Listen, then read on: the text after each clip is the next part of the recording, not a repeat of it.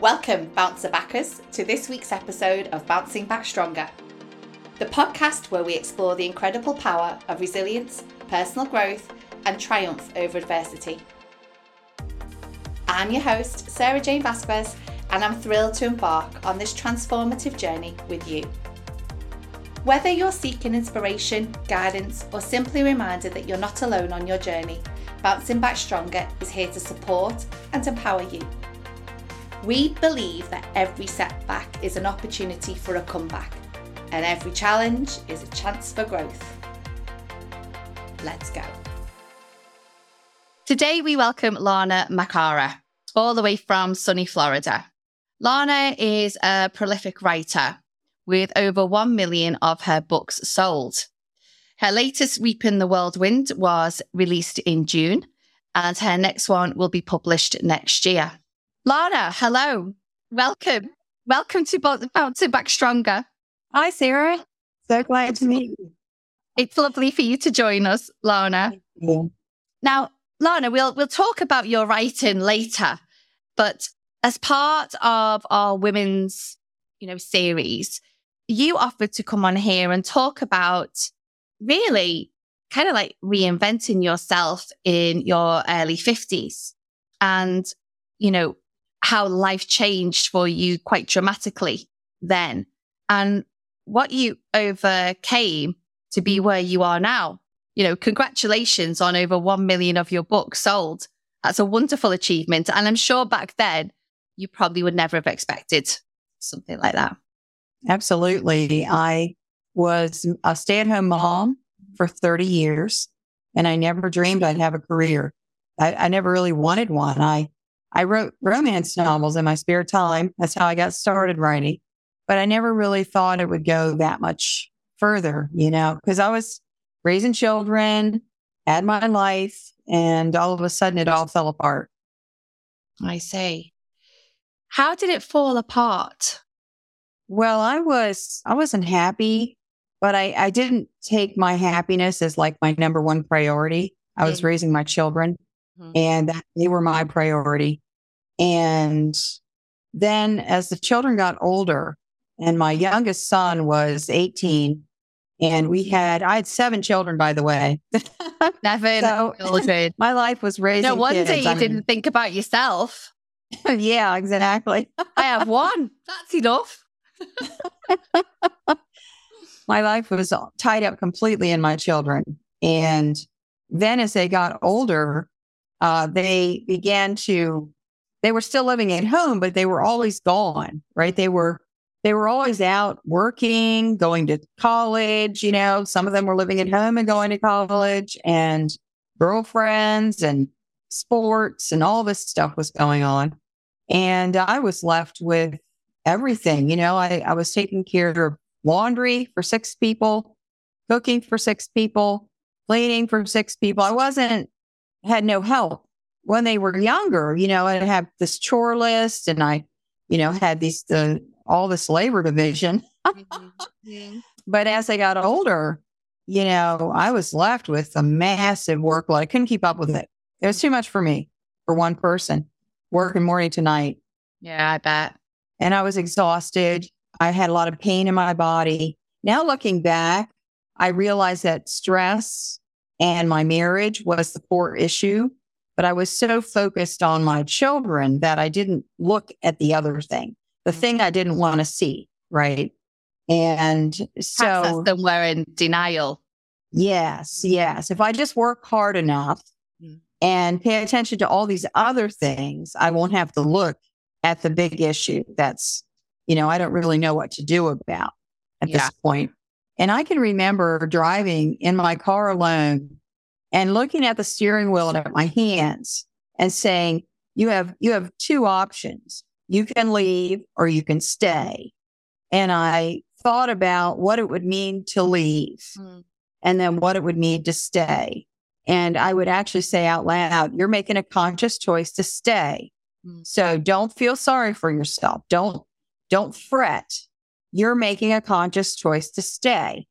And that was going on, for years, several years, but I was in a pit and it wasn't getting any better. And I had no hope of it ever getting better. So how long have you been married, Lana? Can I ask? I was married for 30 years. 30 years. A long time. We had our 30th anniversary in January. And about, I guess, 6 months before the 30th anniversary, my brother-in-law moved in. Oh, okay. Now I had another man. I had all sons living at home at the time. So all my sons, my husband, and my brother-in-law I'm the only woman, in the house. And my brother-in-law was in the war in Iraq. Okay. He came home. He had a nervous breakdown, and he called me and he asked me if he could move in. And I said, absolutely. I'll come in and I'll take care of you. I'll help you. Because and I did. The type of person that you are. Yeah. Yeah. Always looking out for everybody else and not at the time looking out for yourself. Yes. It never occurred to me to say, I've got my hands full. I can't hold anything else, And so I started to drive him to his doctor appointments and drive him to the psychiatrist and stay with him and all these things, and just took care of him. And then we had our 30th anniversary. And, when you're married that long, you kind of get like an idea like, this is it. You don't even think about anything else. I mean, 30 years, Mm-hmm. And I had this vision in my mind that all my 7 children would live in the same town. They'd all be coming for Sunday dinner. Mm-hmm. And I'd have grandchildren all around me. That's just what I thought my future was going to look like. Mm-hmm. So leaving wasn't even in my radar. I just figured at some point, the boys would move out and life would become easier for me somehow. Mm-hmm. And then my brother-in-law got better. He got a job. He was doing okay, much better. And we were living in a little historic town, and right across the street was an apartment building, and it had a for rent sign out front. And I said to my then husband, why don't you take my brother-in-law over there and see about that apartment for rent? He's got a job. Maybe he could rent that apartment and come over for meals. Mm-hmm. I'm okay with cooking. I don't mind him coming for meals. I just wanted him out of my house. Yeah, very normal. He was acting weird. He was doing things that was troubling me, like standing around the corner, listening to my phone conversations, and oh, really? Things like that were happening. I'd come around the corner, there he is standing there listening. It was just like, ugh. I was feeling kind of pressed. I wasn't feeling comfortable in my own house. Well, there's a complete invasion of your own privacy, isn't it? And stepping way over the line. Yes, absolutely. Yeah. Absolutely. He would sit and stare into space for, an hour. And I knew he was having mental health problems, and I had a lot of compassion for him, but he was working a job now. He was better. And the psychiatrist was like, he's good. I don't think you need to come back. Mm-hmm. And time to take responsibility for yourself. Yes. And so, my ex-husband was didn't even answer me. He's sitting there. I'm looking him in his eyes and telling him this, and he doesn't even reply, just stonewalling me. And months went by. This wasn't just an immediate snap judgment or anything. Months went by, and I saw nothing was going to change. And one day I went out, and I had to go to the store or something. I went out to the car, and my brother-in-law had been sitting there staring into space, same as always. My husband was sitting at the dining room table doing something, writing something or whatever. And I went out to the car and I forgot something. And I came back into the house. So they thought I left. But I burst back into the room, and they were sitting at the table having a joke. And when I came in and I saw them laughing, I suddenly realized they have a relationship going on that I know nothing about. And I saw that my husband's relationship with his brother was an active, happy thing, which was okay. I mean, but he didn't have a relationship with me. Yeah. Yeah. And you saw him behave very differently with his brother as he did with you. Yes. Almost It's like when he walks shocking. into that room, a bit of a kick in the teeth. Yeah. Yes. Both of them, both of them are sitting there, not even in the same room, staring or, zoned out or whatever. And as soon as I left, I'd only been out of the house maybe 1 minute. Yeah.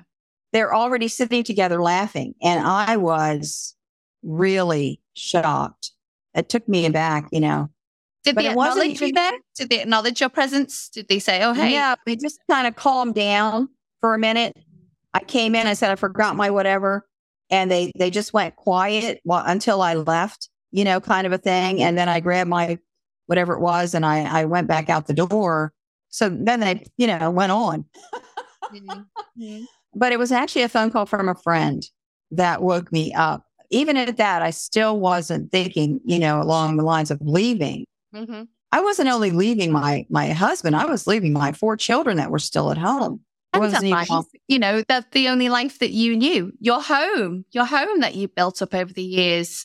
Yes. Everything. Yes. And I think for women, a lot of us is invested in our family, isn't it? And even that kind of mindset, as you just said earlier, you envisaged a future where you had your children around you and grandchildren around you, and this is just going to be it. That's what you were expecting. So right. I guess to go against that idea is big, huge. Oh, absolutely. And my husband was a pastor. Right. So I was in the church. I didn't believe in divorce. I knew that if I left him the church, because he was pastoring a church, if I left him, the church was going to just go into this uproar. It was a big deal for me too. Did he ever sense that you were unhappy and try to talk to you about your unhappiness, or was he in denial too at the time? He said a few things, but they were always about it being my problem. One time, this was a few years previous to this, I was very frustrated, very upset. And I said, why don't you ever listen to me? Why don't you take my feelings into account? He said, well, I just figure you're always discontent. So, I'm a whiner, I guess. I love to whine and complain. Yeah. How do you remember taking that? How did you feel about that comment? There were times in our marriage where I just got this numbness. It was like an unusual cold feeling that went down the inside of my spine through the center of my body. And it was a numbness that would just wash through me. And then that caused a little more disconnect in the relationship, a little more and a little more and a little more. Like just chipping away. Yeah. Yeah. And what I've noticed what you're saying already, Lana, is that you feel a lot in your body. There's a lot of physical kind of sensations. So even though it's a language point and a comment and criticism and, the stress aspect, you feel it very much in your body, don't you? Yes. And I've learned that I am kinesthetic, which means I feel things as much as, know them or sense them. I feel them. So when I feel things in my body like that, I've learned to pay attention. Now, at that point, I wasn't. Yeah. But since then, I've learned that if I'm talking to someone and I get that wave, I'm like, whoa, something's going on here and I need to stop and pay attention to what's happening.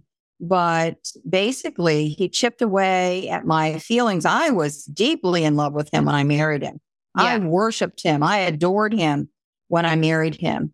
And little by little, he killed every bit of feeling that I had. By the time I left him, I didn't miss him at all. Yeah. I was totally fine. I was crying over my children. Yeah. Yeah. But I didn't miss him. I mean, I never have missed him.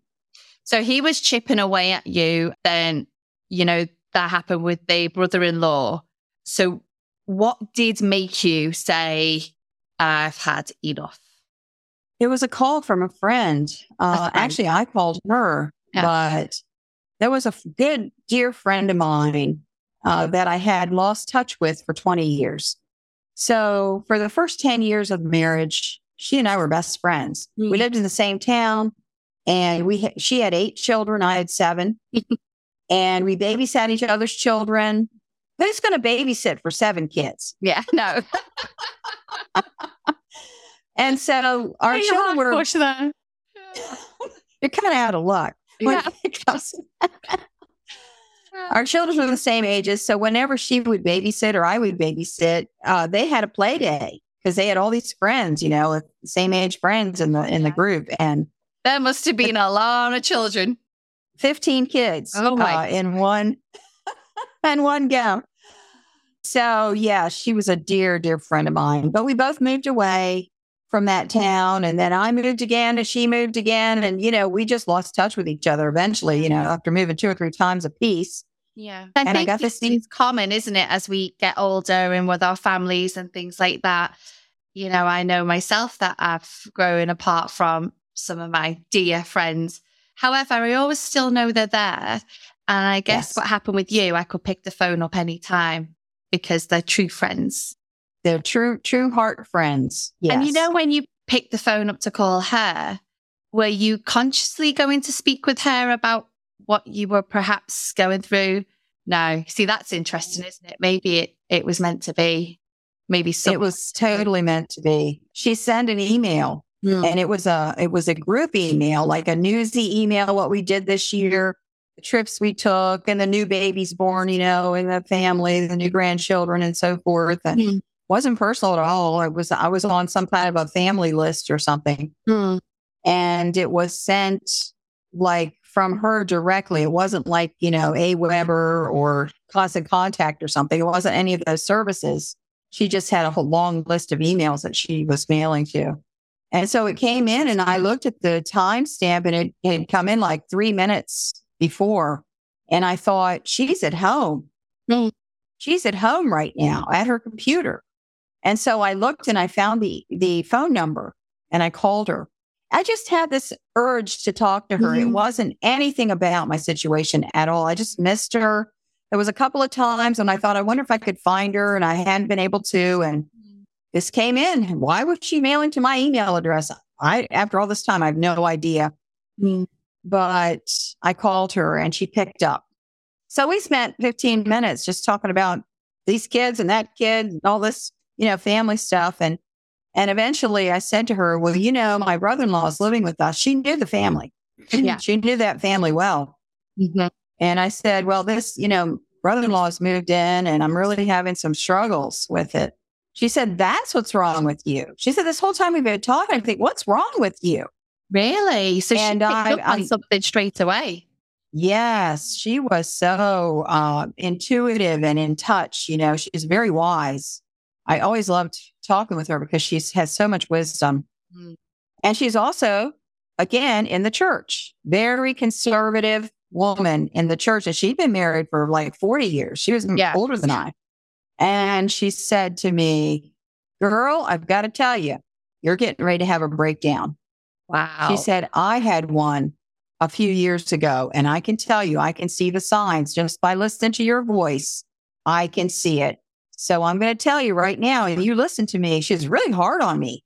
She was coming down really hard. And she said, your husband is dead wrong.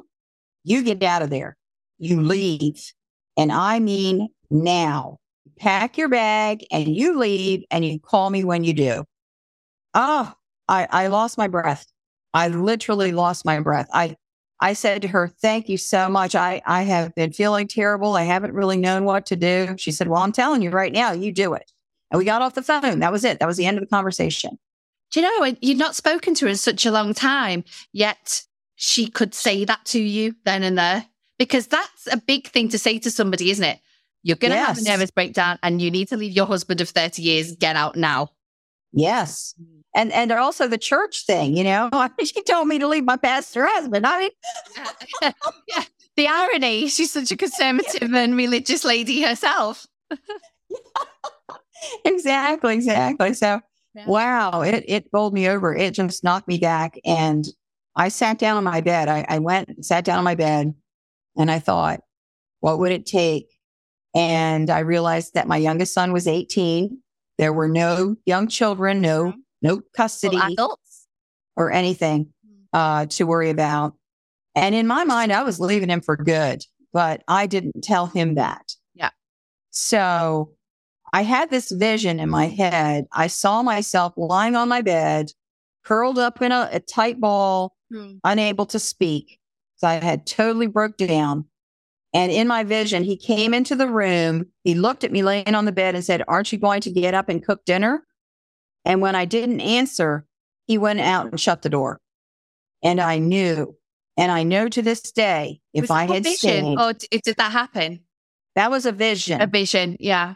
And I knew it was going to happen. It was so clear to me. You have a choice, okay? Right hand, left hand. You can stay and end up in that situation. And he's going to let you lay there. Or you can leave and save your life. Because Lana, can I ask, is that behavior that you saw in your vision, is that the behavior you came to expect from him anyway? Is that how he did Absolutely. treat you? Yeah. Always ignoring me. Yeah. I was the housekeeper and the maid, and the cook, and the laundry and lady. The wife, so to show the world, to show the congregation. Yes. He's the proud husband and father of 7 children, and aren't I so fabulous? Right. Hypocrisy, really, isn't it, going on? Right. Exactly. I did write a book called Never Date a Narcissist Again. Did you? So would you say he, in your marriage, you don't know now, was a narcissist? Oh, absolutely. This is interesting as well, because only this morning I had a conversation with a lady who's going to talk about narcissism. She's not, I'm not sure about her experience, but she works with, she said, survivors of narcissism. So do you want me to talk you up, actually? I'm just joking. Oh, I think you're okay now, aren't you? You dealt with this. Yeah. And I find it fascinating. In what ways was he a narcissist, your ex? I didn't know what a narcissist was until I left him. And then my sister's a psychologist. And when I got to her house, she said, "Here, look in the DSM-5. There are like 9 characteristics and he has 7. She said, that is a raging narcissist. That's not someone with narcissistic traits." Yeah, because you've got people, we've all probably got some traits here and there of narcissism, but it's when this is what she explained to me this morning, actually. It's when you start to walk on eggshells with that person, and it's about their control and coercive behavior, and gaslighting comes into it too. Yeah, gaslighting is definitely part of it, which is telling you that your own senses are wrong. Like, you didn't really see that. You didn't really hear that. That didn't really happen, to tell you that something's wrong inside your head. You're crazy because what you think happened didn't really happen, but they're lying to you. They're just trying to cover their tracks. So I didn't even know, I wasn't sitting there thinking, oh, he's a narcissist. I never even considered it because he was quiet. He was one of the covert narcissists, which is very quiet, but very dominant, controlled everything, controlled me. Well, it's showing him really his role in his work, isn't it, in a way, because he's a pastor. He's pillar of the community. Yes. He is, I'm assuming, very well respected. And there's Pastor so-and-so. Hello, Pastor so-and-so. There's a lot of attention that comes with that role, isn't there? Absolutely. And on stage, and very good speaker, singer. He sings beautifully. So as an actor, a performer, and really his whole external persona that the world saw him was a performance. The real person at home was not anything like that guy.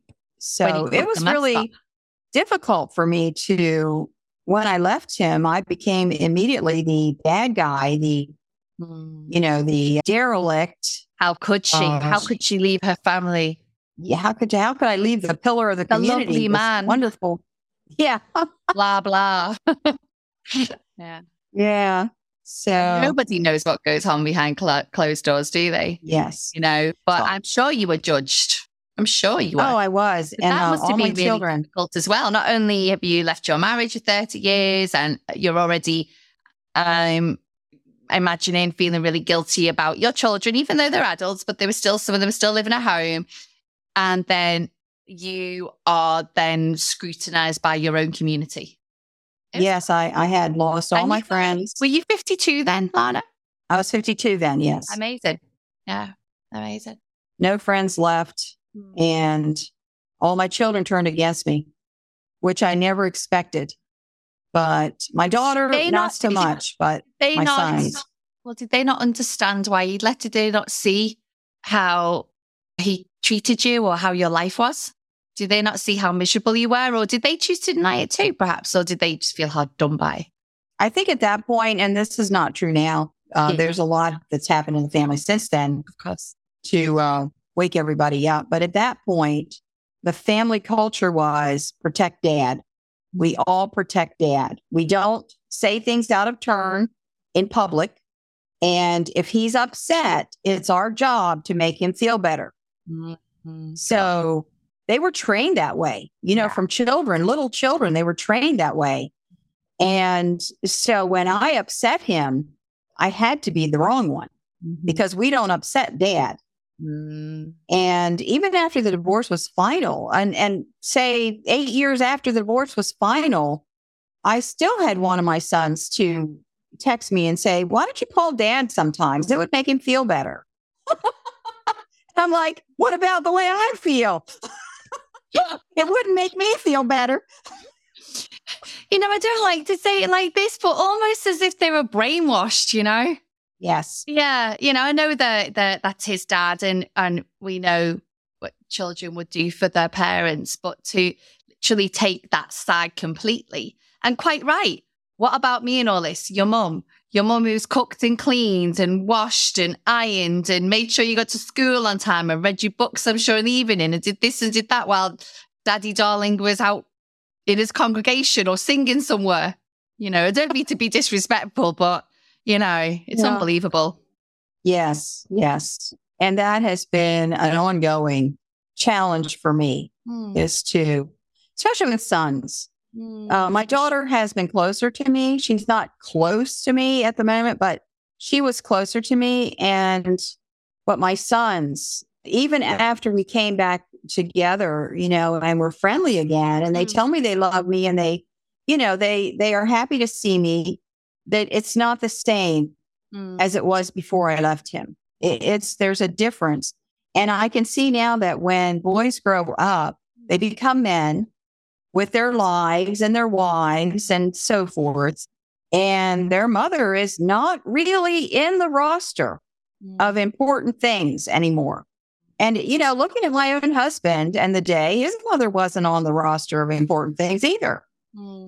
Yes, he loved her, but he wasn't calling her all the time or going to see her or, Yeah, I do think that fixing things. I mean, I hope you're wrong in a sense of I've got a little boy who's 5 and I'm his world right now. I may continue, but I do see it, I see it in my own family and I see it even with my own brother.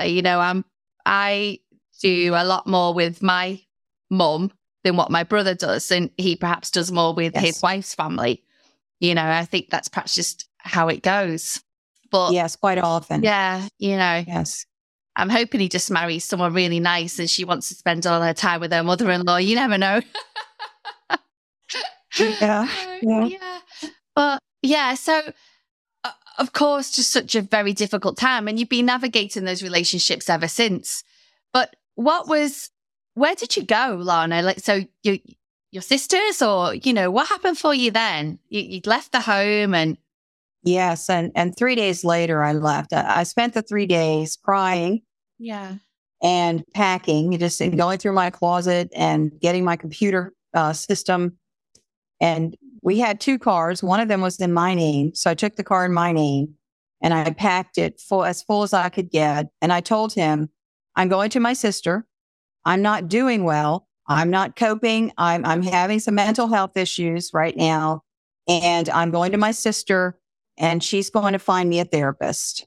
Right. That's what I told him. I couldn't tell him in person, I'm leaving you and never coming back. He would have guilted me. Yeah. And done such a been such a drama. Yeah. And then getting the boys stirred up. There's no way I could have left in that situation. So I just quietly told him I'm going to my sister. I left it open-ended, 2 or 3 weeks. And did he accept that? Did he? Yes, he did. Yeah. I guess if you'd have told him you were leaving right there and then, that's a massive blow to a narcissist. That's a massive dig to the ego. Oh, absolutely. Yeah.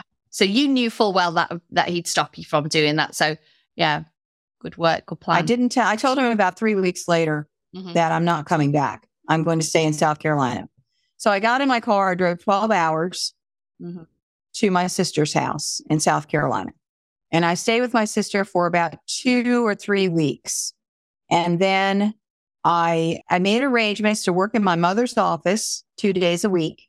And I started to put out to some people that I knew online, because I was doing online marketing at the time, as well as writing. I was always trying to earn more money because we didn't have any money. We were so broke all the time. Gosh. And I let them know that I was taking virtual assistant work for marketing. And some people hired me. So between my 2 days at my mother's office and my virtual assistant work, I was able to rent a very old mobile home in the woods. My rent was $600 a month. Well, it was almost nothing. And the place was in terrible shape. But I didn't care. You were free. I was free. Yeah. I know loaded with a certain amount of sadness as well and guilt, but you were free. How did that feel to just say, okay, well, I might not have all the material positions or the things that I'm used to. This is mine. Oh, I lived there for a year, and I spent almost that entire time just sleeping. It seemed like I slept all the time. My body was so low, so tired, so run down. And I slept and I slept and I slept. And then, my days I had to go to work, I'd get up and go to work. And my virtual assistant work, I would do. And then I go back to bed and I'd sleep some more. And I would wake up and my mind would immediately go to, what do I have to, who needs what, Yeah. I have to get breakfast. I have to make sure so-and-so gets this done today and that done today. And I'm sure there was a lot of adjusting for you. Yes. In this new way of life. But I knew that I wasn't going to be working in my mother's office for long. My mother had a history, and working in her office was me, jumping into the frying pan into the fire. Oh, really? So you didn't have the strongest relationship with your mother, no? No. And so I knew it was temporary measures, but you were desperate. I was very desperate. Yeah. Had the relationship improved in any way that you were maybe that bit older and you'd left him and, she was that bit older and wiser, or no? No, my mother was an overt psychotic narcissist. And I found that out later, after I learned what narcissism was. Your mother was a narcissist and you married one. Yes, I was trained from a child to be subservient, ingratiating, to the point of, hurting myself, because that was my mother. And so she trained me to find the kind of man who was looking for a servant wife. And that's who I married. He presented differently.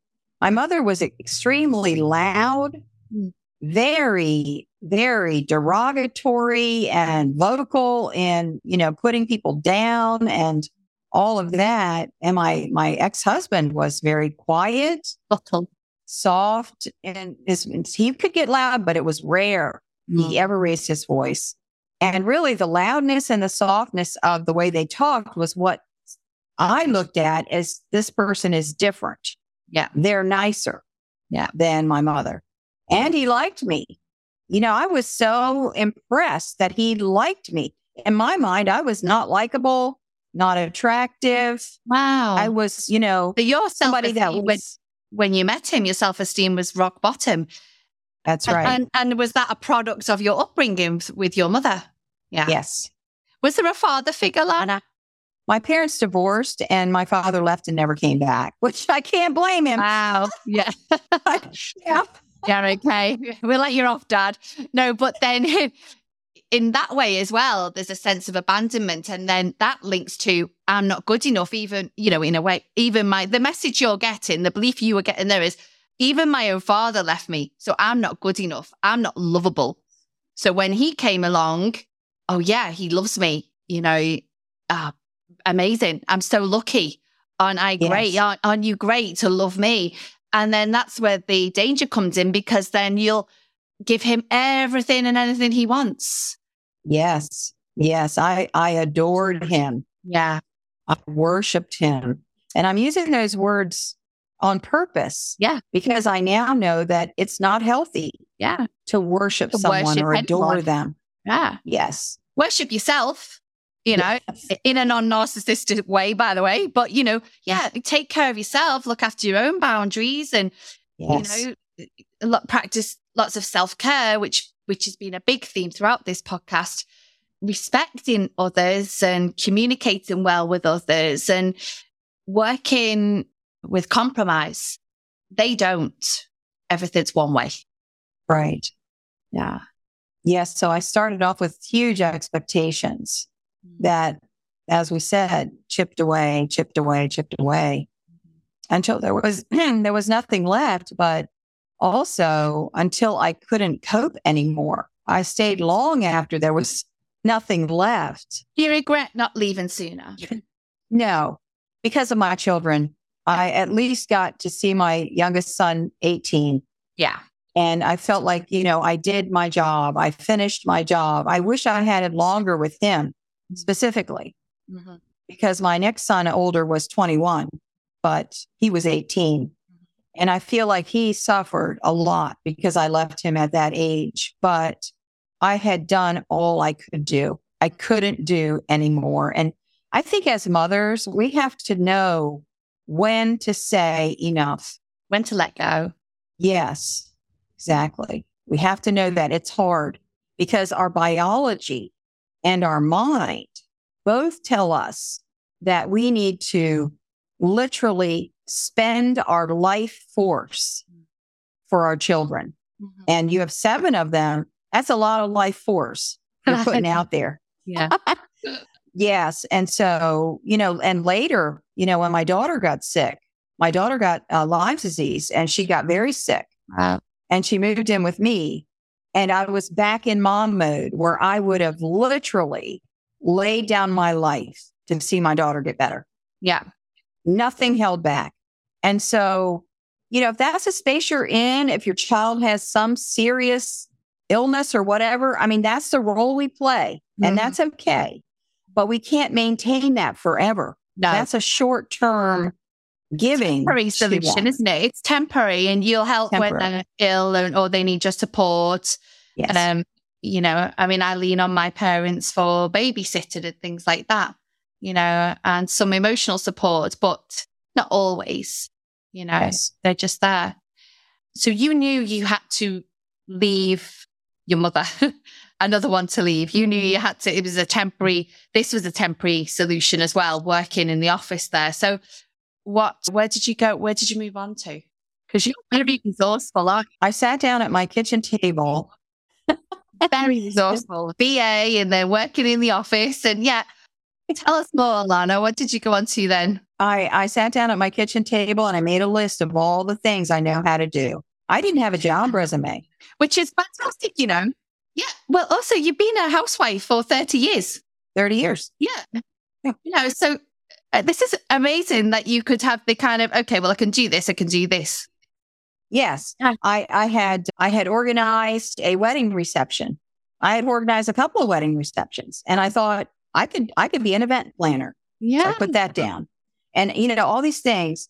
And then I got to the marketing part. Now, at that point, I had 27 published novels and I tried to see about editing work. It wasn't paying enough. It wouldn't pay me enough to make a living. So I thought that I could do marketing because I did marketing for my books. I knew how to do a lot of different kinds of marketing. And so I wrote down marketing and then I started looking at what kind of marketing I can do. And that's what I went for. I got a job doing marketing and that was where I took one step at a time, this job and a better job and a better job. And I worked my way up until I went full-time ghostwriting. I'm a ghostwriter now. That's what I do for a living. Wow. So, yes, you're working for other people, writing for other people. I might bring you on board, Lana. Yeah. But then I started speaking too, because, I was also a speaker. I was a pastor's wife. I was speaking at ladies' events. I had spoken at retreats. I had organized retreats. I had done all these speaking things. And so I started speaking about narcissistic abuse. Yeah. Starting over after 50. Yeah. And those kind of things. So I started speaking as well. And so little by little, I pulled myself out of the slump. It took me about 5 years to... It's still not that long, though, for you to re-enter the workforce, build up your confidence and self-esteem, because let's face it, even as a child, you didn't have any. So starting all over at 52 years old and doing what you did for those next 5 years, I'm sorry, Lana's nothing but inspirational. And I'm not just saying that either, absolutely amazing. So didn't you then?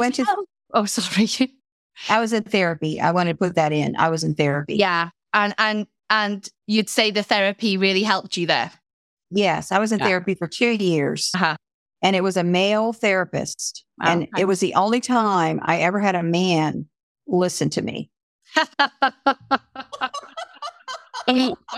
Yeah. So you'll take that. Oh, gosh. And, that's interesting. You had a man, isn't it? But was his perspective helpful to you? Oh, absolutely. Yeah. He said things like, do you realize how wrong that was? Yeah. And he did that or said that? That is not a male thing. That is wrong. That is not how a healthy man acts. I didn't have a father to show me. Yeah. And have the role model. Yes, I stayed away from men the whole time I was married because I was attracted to men. And I was afraid I would get emotionally involved with someone who wasn't my husband. I was scared. Wow. So if I was attracted to someone who was nice, a good person, right, I would immediately withdraw from them, never look at them or touch them or get near them again. I would stay completely away from men because I didn't want to be drawn in that way because of my children. So I isolated myself from men in every way I could. And then when I was actually divorced, I was scared to death. I was scared to death of men. What scared you? That they were going to be like your husband, or you didn't quite trust yourself, that you wouldn't be able to tell the difference? Was it self-doubt going on for you? Yes, that I would I figured that my selecting tool was broken. I'm sure not 99% of women who could agree with you. Yeah. Yeah. I was in a couple of relationships after that, but I really was so careful. I'm not in a relationship now. I haven't dated anyone for about 5 years by my own choice because I love being alone. I found out I love being alone. Mm-hmm. I don't want to have to say to somebody, what would you like for dinner? I just go and find what I like about dating. You become independent now. Yeah. Yeah, become independent, and I'm very happy being alone. I don't blame you. Things. Yeah. Well, you've been there and done that now, haven't you? And also, I guess there's a sense of empowerment for you that you've built up this life for yourself now. Yes. And you've made your own schedule now, and you've got your own boundaries, perhaps, and things like that. So tell me, how did you move away from your mother's office? I'm intrigued. How did you move away from her? Go on. I had a client because I was consulting in marketing. And I had a client who lived in Florida, and she said, come on down and spend the winter. I've got a spare room. We get along great. I live here by myself. I'd love to have company. And I did. So I went to Florida And I stayed there about 6 months. That's where we're speaking to you now. Yes. And then one of my sons called me and said, "We miss you."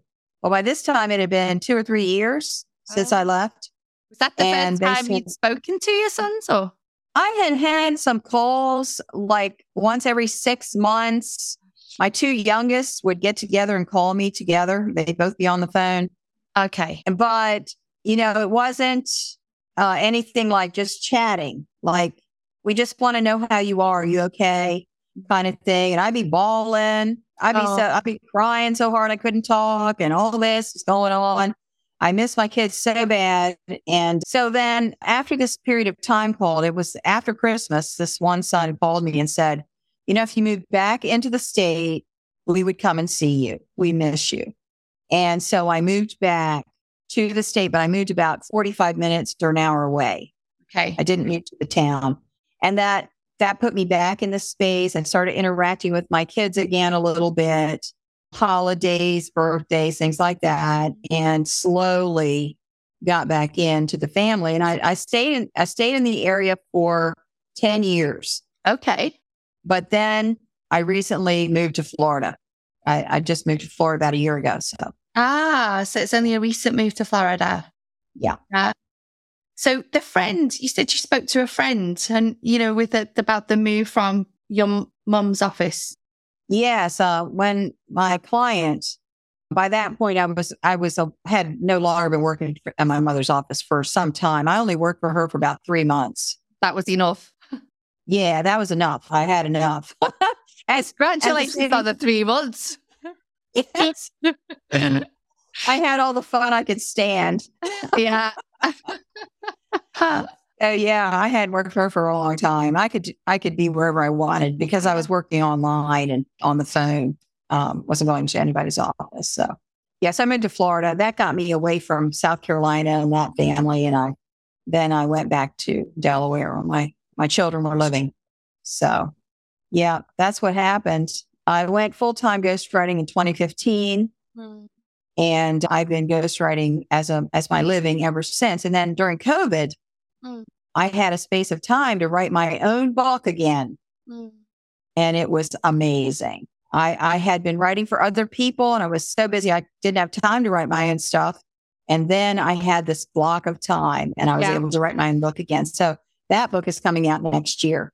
That's great. And you had one out so that one's going to be called, is it Shaken But Not Stirred next year? Shaken But Not Stirred, yeah. Now, is that James Bond related or am I totally off the mark?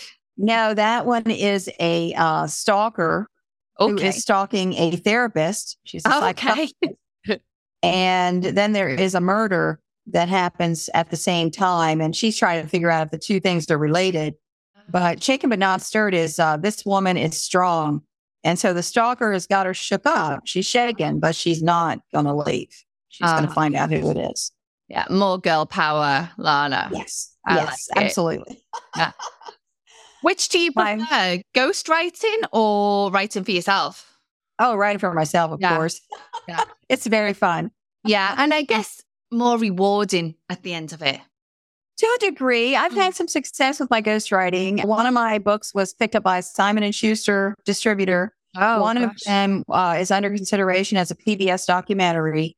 Yeah. I love those wins. And so when I am working with a client like that, I'm giving them my full marketing expertise as well as the ghostwriting because I want them to have a success. Yeah. I love the people I work with. I don't accept clients that I don't resonate with or that I feel excited about their project. So I have a lot of skin in the game, with my clients, but having your own book out, I mean, there's nothing like it. It's almost like, that's what I mean, really. You're holding it. I wasn't really thinking about the monetary side or anything like that. It was more about, I wrote that. That's mine. That's mine. Yes. That's my mine. Ideas. And particularly fiction as well. That's your imagination. That's your originality. It's wonderful. It is, I think I've told you, it is on my to-do list to write a book, but we'll cross that bridge when I feel ready. I'll probably come to you, Lana. Lana, you know all that marketing you said you can do? But the ghostwriting that you're talking about? Well, I've got an idea. So, Lana, we're coming to the end. It's been a wonderful conversation. I'm just going to ask you for a takeaway. If there's someone listening right now and they are in a similar position to you when you were early 50s, unhappily married, children, and, certain things going on, is there any, one piece of advice that you could give, or one suggestion that you would give to somebody in that situation? Well, I don't recommend that somebody do it in 3 days the way I did. Take your time, make your plan. Yeah. Protect yourself. Be safe. Be safe. I had someone reach out to me and say, my husband's a narcissist. What do I do? I said, first thing, be safe. Be safe. That's it. Don't make a drama and put yourself in jeopardy. But in that sense as well, reach out to someone you trust. Yes. Reach out to someone you trust, whether that's a dear friend, a family member, or even a therapist. Reach out to that person, talk about it, and then put your safety net in place, your plan. Yes, exactly. But basically what it comes down to is we all have more in us than we know. Yeah. So don't limit yourself by what you think you can handle. We all have more in us than we realize. Yeah. And so the answer is to find that strength. Do what's best for you, what's best for your young children, if you have young children. Mm-hmm. And don't let anyone stop you from doing what you know is best. I think, again, it comes back to that belief in yourself and trust in yourself. Yes. Doesn't it? Well, Lana, thank you so much for this conversation today. Absolute joy, as always. I was looking forward to seeing you again. You do make me laugh. I wish you every success with your writing. And I mean it. I'll be in touch in the future, Yeah. When I'm thinking about that book. Thanks again, Lana. You take care. And you're a true bouncer backer. Thank you. And that's a wrap for this episode of Bouncing Back Stronger. Thank you for joining me today. I hope you found inspiration and valuable insights to help you bounce back stronger in your own life. I'd love to hear from you, so please feel free to share your thoughts, insights, or personal stories of resilience by reaching out to me via email or my social media channels in the show notes. I'll leave you with this. Resilience is a journey, and we're in this together. Farewell for now, bouncer backers, and I look forward to seeing you all next week for more like this.